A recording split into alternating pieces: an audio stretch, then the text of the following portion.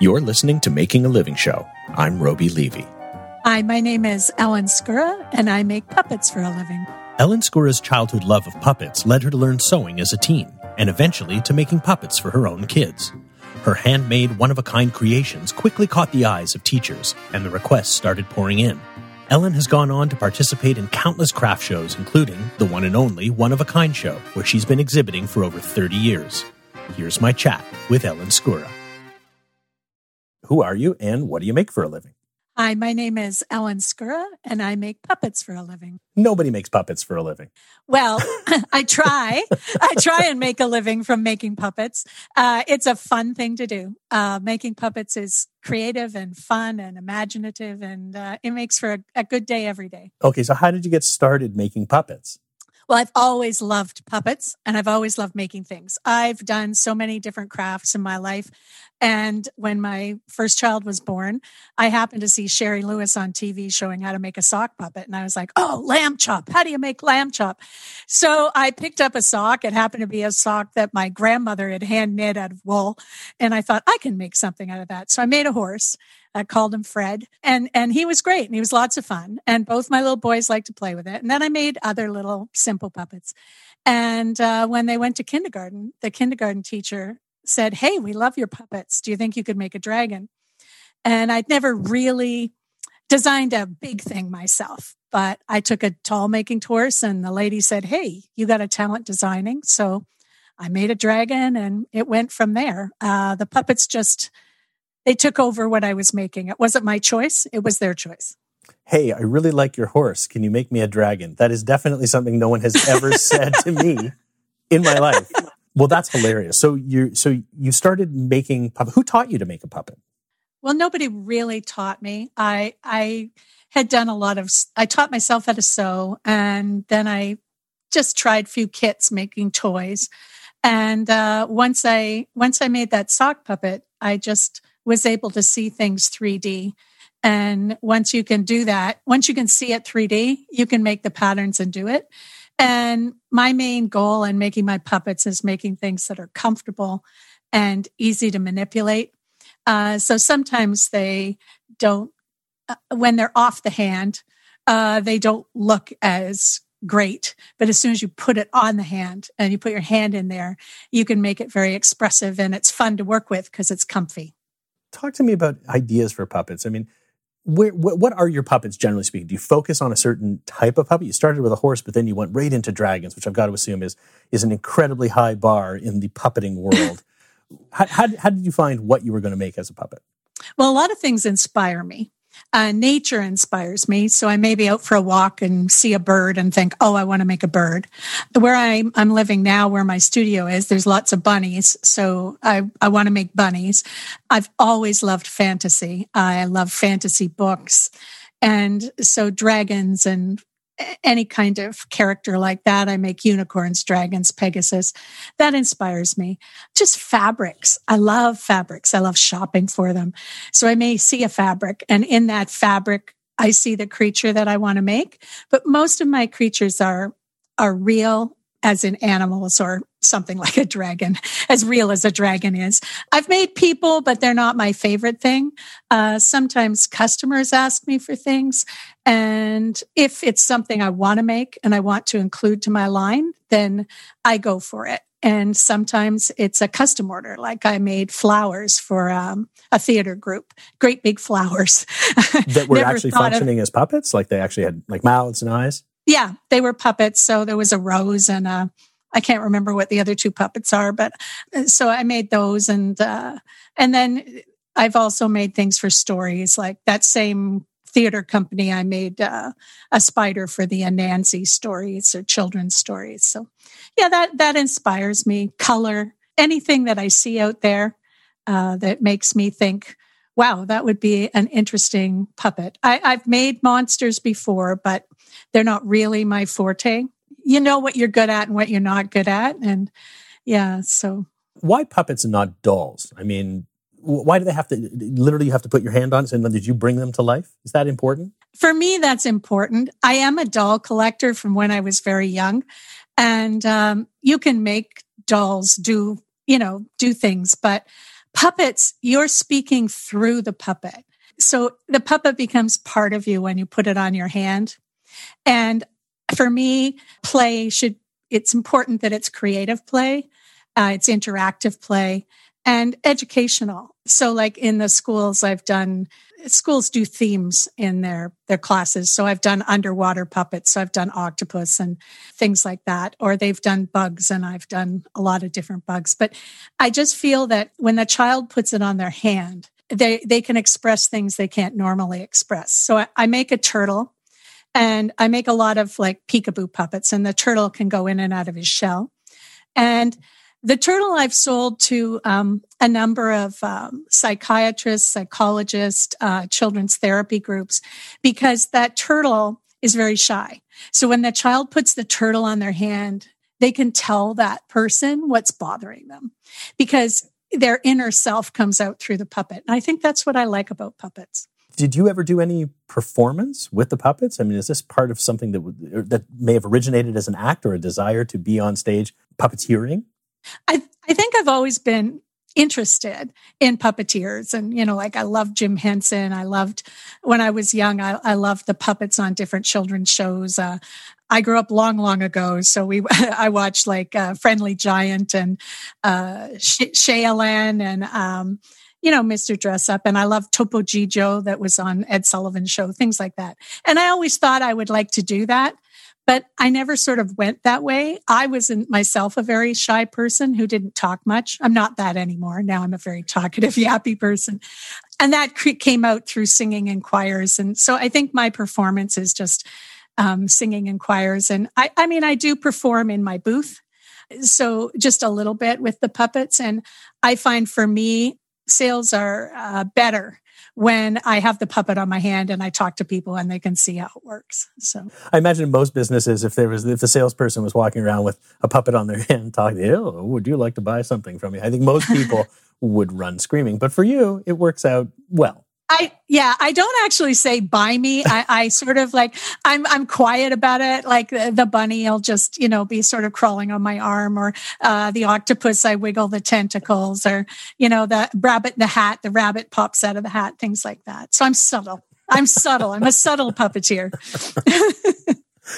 A sales puppeteer. It's very, very niche. Yes. So when did you decide to go pro as a puppet maker? What happened? Did you make a big sale? I mean, I know you got asked by your kid's teacher, but what was it that made you go, I'm going to do this full time. I'm going to do this. Yeah, for me, it was kind of slow. So I decided that I wanted to stay home with my children. And so I sort of set aside what I had been educated to do and decided to make things. Then when the teachers were interested, I thought, well, maybe I can make a little money by selling what I do, right? And I started to sell to parents and the schools. And then at those times, there'd be little shows in schools and churches and in little towns, spring shows and things. And I started to take all of my things, including the puppets there. And I found, yes, I can sell these. I can make more and more of these. So I started to do bigger and bigger shows. And there's, like a show circuit sort of in Ontario where you can go from town to town. And some of the shows are quite large in 3, 4, 5 days. And then finally, I decided I had gone when I was in university to the One of a Kind show. And I thought, wow, I would love to sell something at the One of a Kind show. So I thought, hey, I'm going to apply to the One of a Kind show and see if I get in there, that's going to be my thing. So it was when I was accepted to One of a Kind, that's when I decided this will be a thing. I will make my business and I'll get a name for it. I'll register it. And this is it. I'm going to do this business. And it was great because I could do it at home. It took over the whole house, but I could do it at home with the kids there, and I could still be taking them here and there wherever they wanted to go. So I was able to have a job and a business and still fulfill what I wanted to do as a stay-at-home mom. How did you manage to balance being a full-time parent as well as a full-time business owner in those early days? Well, it is difficult. I have 3 children, so I was trying to juggle the different schools they went to and all their different activities and still make my puppets. But the one thing about having your own business and working from home is you can set your own hours. So it meant a lot of evening work, weekend work, and when they're at school, trying to jam in as much as you could. So you're always forever interrupted. The one thing I found difficult was that people would be, because I was stay at home working, a lot of your friends that aren't necessarily working don't realize you're really working. So they're forever phoning or dropping by or whatever. But I mean, it's a juggle and you never get as much done as you want to. And, you feel a little stressed, but you do get that satisfaction of being with your children and spending a lot of time with them. You also have a tendency to manage them and have them help you out. Like as they get older, well, you can cut that out, or, you can help me build this display or, things like that. And I get their friends helping you to set up booths. Right. You have a puppet sweatshop. I get it. Yeah. Hey, yeah, kind of. But it's really just managing your family and getting help where you can. They learned very early how to sell. Yeah, bring them out. Please, sir, please buy my puppet. I don't know why they have British accents, but it's sort of an all-over thing. So tell me, when you said you went to that first one-of-a-kind show, and I'm assuming you made a couple of sales that really sort of put things over the edge. Was the reception good? I'm assuming that the show itself was a smaller show, obviously, that time ago, right? Because how long ago was that? I started with the spring show 29, maybe 30 years ago. And it was at the automotive building at that time, so there were fewer people. And the automotive building was a bit of a challenge in itself. Had really bad, I don't know, it didn't run smoothly going through it. It wasn't like convention centers are now. But I went into it and I got as much done as I could, which was nowhere near as much as I needed. And it was an Easter weekend.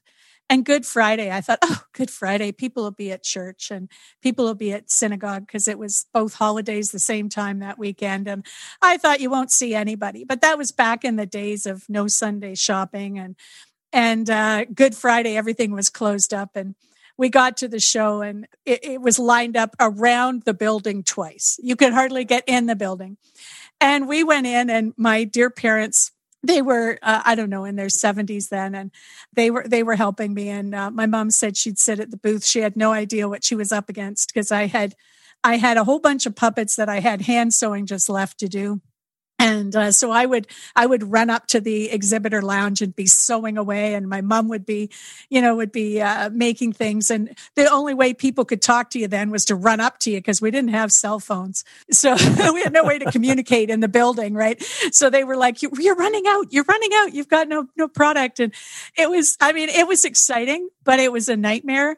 And it was like, what if the organizers see that I'm running out? I've got to keep tossing out product as fast as I can. And it was like that for my first 4 or 5 shows, just trying to get enough product made. And I remember one show, my husband took my kids' puppets and they were like, "Dad's selling our puppets, Mom." And it's like, and I'm like, "No, you can't sell those."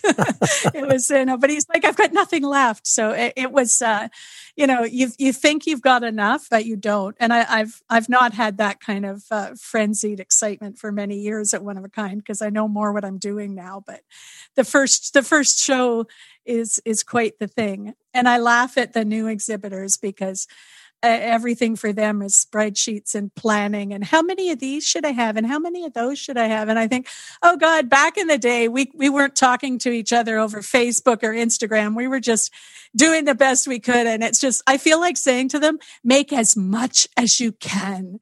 And if you don't sell it now, you'll sell it later. Like quit stressing about, should I make this? Or you'll always make the wrong things. You'll always make 100 of this and you'll sell 1, and you'll make 20 of this and people want 100.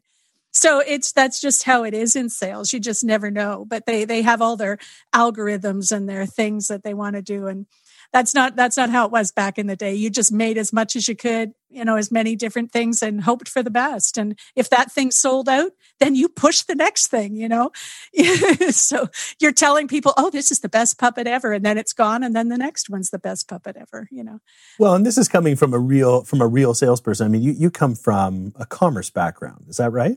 Yes, I do. I took commerce and finance before I became a puppet maker.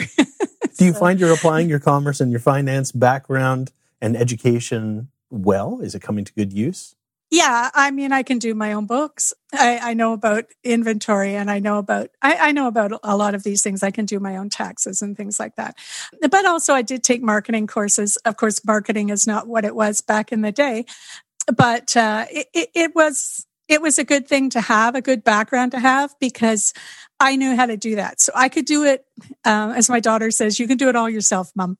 And I could, I could do all of those things, and I could do the creative aspect as well. And I needed my husband for the brawn to put the booth together, but, and he's the driver and things like that. But for me, I could do the creative, and I could do the accounting, and I could do the marketing and things like that. And yeah, it was a good background to have going into a small business. I think you're very lucky if you have that kind of background, because some people are creative, but they have no background for numbers, and they're just awash when it comes to, what do I do with all this? How do I record it? What do I save? And is this, if I spend this much on this, am I still making money? I know now people use these incredible equations to get the cost of what they're going to sell things for and things like that. But I don't know that I necessarily do that, but I do know if I'm making money or if I'm not making money. So that's good. Well, and you had mentioned your husband's involved. You mentioned your kids are involved. Is this a family business? I mean, is anybody else helping make the puppets? I do pretty much everything. I have friends that come to the booth for fun to help me sell. And I've always had when my kids were little, they would be at the booth. They're like gone off on their careers now, so I don't see them. And mostly I do, it's mostly me. It's my business. It is a sole proprietorship. I do all the designing. I do all the purchasing. I do all the cutting. Last year, well, not last year. I keep forgetting 2020 has come and gone. In 2019, I moved into a country home with a studio, which has been very exciting. And I was able to hire a local young man to come and help me do some of the cutting. So that was the first time I've really had an employee cutting for me. I had my kids do it before, but mostly it's all me. No one else has ever done any of the sewing. It's all made beginning to end by me, design right to the end. Why is that so important to you, to do it by hand, to do it yourself? What does that bring to it? Well, for me, it's a feeling of accomplishment and a feeling that it's mine. I know the quality of what I've made. My puppets are truly an old-fashioned craft industry, I think, with the actual artisan doing everything. I'm not a small business that has cutters and sewers or has things cut in a manufacturing site or whatever. I'm more old school, I guess, and that's important to me. I take pride in that. I take pride in the fact that it is handmade. I mean, it's sewn on a sewing machine, but it is handmade, and it's very important that they're my designs, that I'm not using a pattern. I guess it's a feeling of ownership and quality. For me, it's exciting too, because when people come into One of a Kind, young people come into the One of a Kind show, often they have had one of my puppets and they still have them. And they're handing them down to their grandchildren, and they tell me about it. And sometimes they'll bring them in and show me, and then they'll want to see what's new and what can I buy. And they're also excited when some of the same old patterns are there, because the patterns, I change them as the years go on. They evolve. But the dragon, I still make the dragon. The dragon has changed very much. In 2019, I made the dragon with fabric from Japan. I went to visit my daughter in Japan, and I bought kimonos there, vintage kimonos, and I took them apart, and then I used that fabric to make the wings on the dragon. So I called it a kimono dragon. And when I go away and I travel, which is one of my loves, I love to travel and photograph things. I like to read about things, and I read about kimonos, and they have always repurposed their fabric from kimonos. So I felt that I was carrying on that tradition. It was a horrible task. Kimonos are made in the most complicated, fantastic hand-sewn way. And it took me days and days to take it apart. And I really wondered if this was the wisest thing to do as the countdown to one of a kind was coming. And my trip to Japan was late in the year, so I didn't know if I'd get them finished, but I did. You have a very interesting travel companion. Yeah, it's my puppet. It's my puppet, Traveling Millie. And Traveling Millie evolved in a very interesting way. So my children have, as my family, live and work in different parts of the world. And my daughter is a journalist, and she was working in Iqaluit, Nunavut. And I thought, I'm going to do a blog. I'm going to do a blog, I don't know what I called it, Mom Travels to See Her Children or something boring Catchy. like that. Yeah, so something very boring. And I thought, okay, and I'm going to go up to Iqaluit. And I was like, how exciting is this? I mean, how many people get to go to Nunavut? And it's expensive to go to Nunavut. And I got to stay with her, which was wonderful. So I thought, I know what I'll do. I'll take some puppets with me. So I took a mouse puppet. And I took a lamb puppet. I called him Eli. And so I took the two of them. I thought I'll go up, and I took a whole bunch of puppets because my daughter said that it's hard for them to get toys and things up there, So I took a whole bunch of puppets, and I thought, well, I'll give some away, and maybe some people will buy them or whatever. So anyway, I went up, and I would take these puppets with me, and then as I took Millie, the mouse, I noticed that people started to be interested in Millie. And she was just called Millie the mouse then. I wasn't calling her Traveling Millie. And there was a parade. I was up there for Canada Day, and there was a parade, and my daughter was in the parade. And I said, I'll take Millie down and we'll wave at you. And so I'm doing that. And people started to come up and like, what is this? Who is this? What is this thing? And so I said it was Millie the mouse. And a lot of people were like, can we buy one? Can we have one? And my favorite was a little boy who came up, and he said to me, can I touch it? And I said, oh, yes, you can touch it. And he said, well, I just got to go check with my mom because I don't know if I'm allergic to this. What is it? I said, well, it's a mouse puppet. I don't know if I'm allergic to mouse fur. And I said, no. It's not real fur. It's made out of polyester. So he ran off and asked his mom, and she said, yes, you could touch the polyester mouse. And so then after that day, Iqaluit isn't very big. And after that day, when I would go out, people seemed to know who Millie was. And I thought, well, this is kind of interesting. Maybe this is something I could do. I could do a thing, right? So when I got back, I changed my blog to Traveling Millie. I thought my next trip, which was to go visit my son who was living in Asia, I thought I'll take Millie and it'll be Traveling Millie.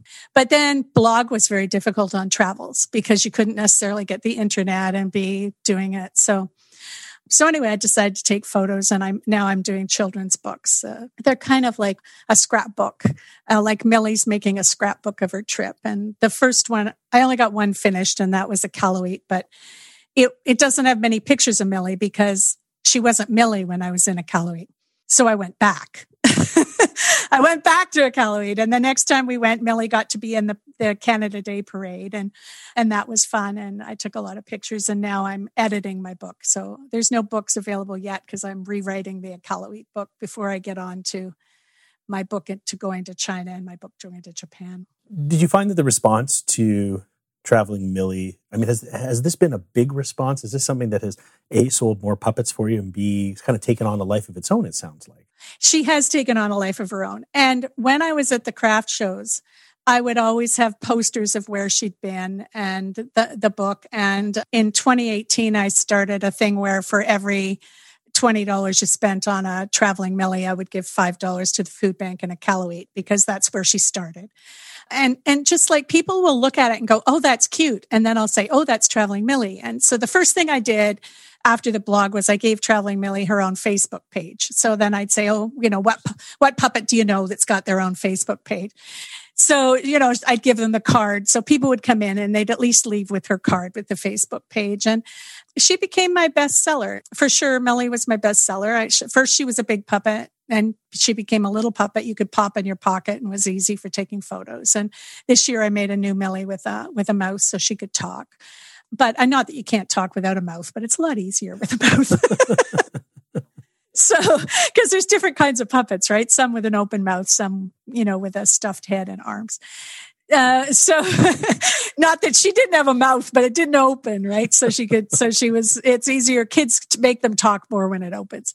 So yeah, I think it's definitely become my hottest selling puppet. It used to be the turtle and the dragon. And now it's Millie, and I'm going to make Millie's friends. I'm going to make friends to the different places she went. And I'm also doing these postcards. So whenever anybody buys a puppet online, they get postcards of Millie here and there, like on the Great Wall or wherever. I just sent off some puppets to a lady, just some little finger puppet worms. And I sent her Millie postcards, and she messaged back, "Oh my gosh, I just love those postcards. What program did you use to put your puppet in front of the Great Wall?"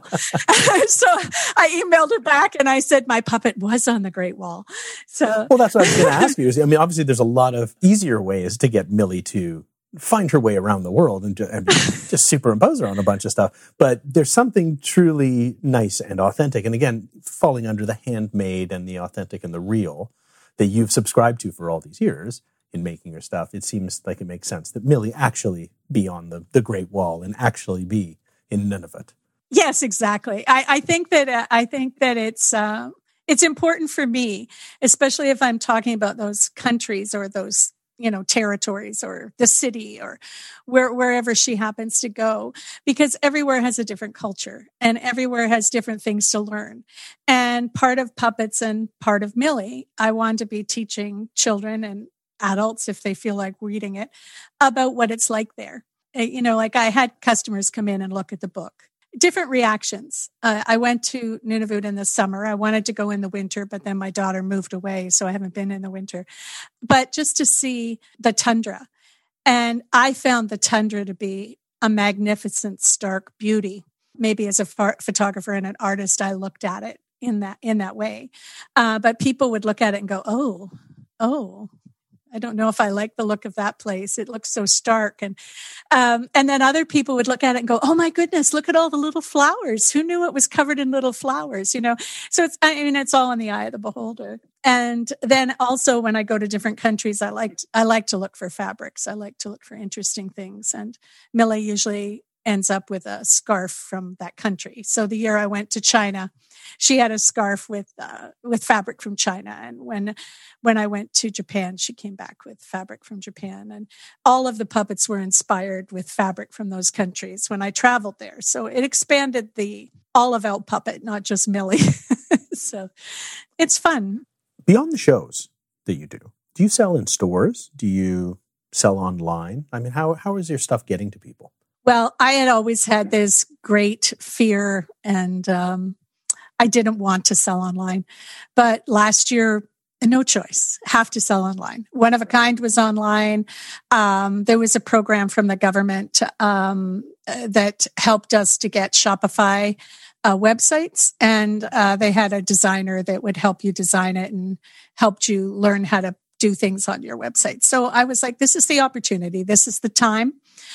Selling is changing now. We don't know how going forward, when there'll be a craft show again, or when you'll be able to sell, or even selling in stores has been difficult. So it's been a great opportunity. I've learned so much this year. And it's great as you age and as your business ages that you get new inspirations and you get new things. So for me, the new thing has been selling online, not being afraid to do things online. I had to try and figure out, how do I sell online with just a picture when I'm a person that sells by showing how the puppets work? So I started doing videos, and I put the videos with the puppets. My first videos were dreadful. I think they're getting better. So every week I'm doing videos, but now it's getting more difficult because I can't have a person in to help me. So now I use a little remote, and you can sort of see my hand clicking the remote. I'll get better. I'll get better at it. But I think, I've always liked social media, but now I've got to push social media as a way to sell. So I'm going to be getting into this year. This year, I want to get into these ads on Facebook and Instagram, and you got to find a way to drive people to your website. And One of a Kind being online was another inspiration to get myself online and do something new and sell in a different way. What have you found in your journey into online selling and stuff? What's particularly been working for you? Well, the videos have been working. So I do, I've been doing a Friday puppet of the week. I did it all the way up till Christmas. I haven't done any so far in 2021. I have to get on that, but I've been in the January, I don't want to do anything mode. I've been buying fabrics and drawing up things, but I haven't actually done anything to do a video. But the videos were great. When you're on these online craft shows, your products tend to get lost in the search. And a lot of the search engines, it comes up by when you put your product on. So having a Friday puppet of the week, every Friday, I'm putting a new puppet on. So that means that it goes to the top of the search. And on Instagram and on Facebook, I find that my followers have contacted me. And usually I do sell puppets from that Friday of the week puppet over the weekend into the beginning of the week. And then people will say, oh, I haven't bought yet because I want to see what this week's puppet of the week is before I buy. so, it's, and it's fun. And it makes me go ahead and make a new product every week. So I got to get into it again. I think I want to start getting into doing things for spring and start doing these Friday puppet of the weeks for spring. It's snowing here right now, and maybe thinking of spring is a good thing. Well, let me ask you, Ellen, what sort of advice do you have for somebody who wants to get into the puppet game? Well, I think, go for it. It's a lot of fun. It's definitely a niche, and it is a hard slog to sell them because, for example, on One of a Kind, when people were searching, people don't necessarily know online what they were interested in. The advantages in the live shows is that when they're coming down that aisle, it's like you're fishing. And my bait is playing with that puppet, and I can draw them in, and sometimes I catch them and get a sale, and sometimes I don't. But, puppets are not going to fly off the shelves like some other things.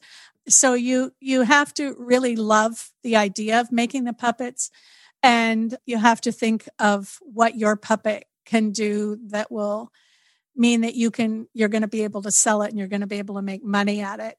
It's not something everybody's looking for. There's a very limited time that parents are going to be buying that product. So you really got to feel, is this what I want to do? Do I love puppets?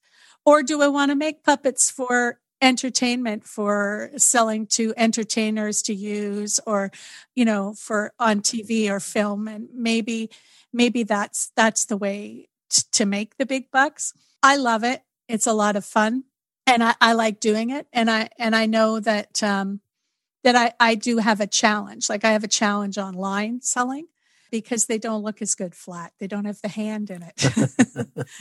They're not alive, right? And they need to be moving. Maybe I need a card, like, a Harry Potter card that, you pick up the card and the puppet moves or something. It's just, it can be difficult, but if you love it and you're dedicated to it, it can be very fulfilling and lots of fun. And when you see those kids playing with those puppets, or when you have parents come in and say how much their children love it, it's wonderful. One of my nephews had a baby, he and his wife had a baby this year, and I sent him a rabbit in a hat, and he sent me a picture just last week of this little 2-month-old baby and said, he just loves it. Look at him. And I could see the baby laughing, and it just makes it all worthwhile to me, because I know there's lots of people out there that aren't related to me that have their babies laughing. And people do send me photos, so it's fun. Well, Ellen, where can people find out more about you and find your stuff online? Well, I have my website, which is lpuppetcreations.ca. You can also find me on Instagram or Facebook. Instagram and Facebook is also L Puppet Creations. But on Facebook, please look up the Traveling Millie Facebook page, because it's wonderful. And you can see Traveling Millie in many places within Canada.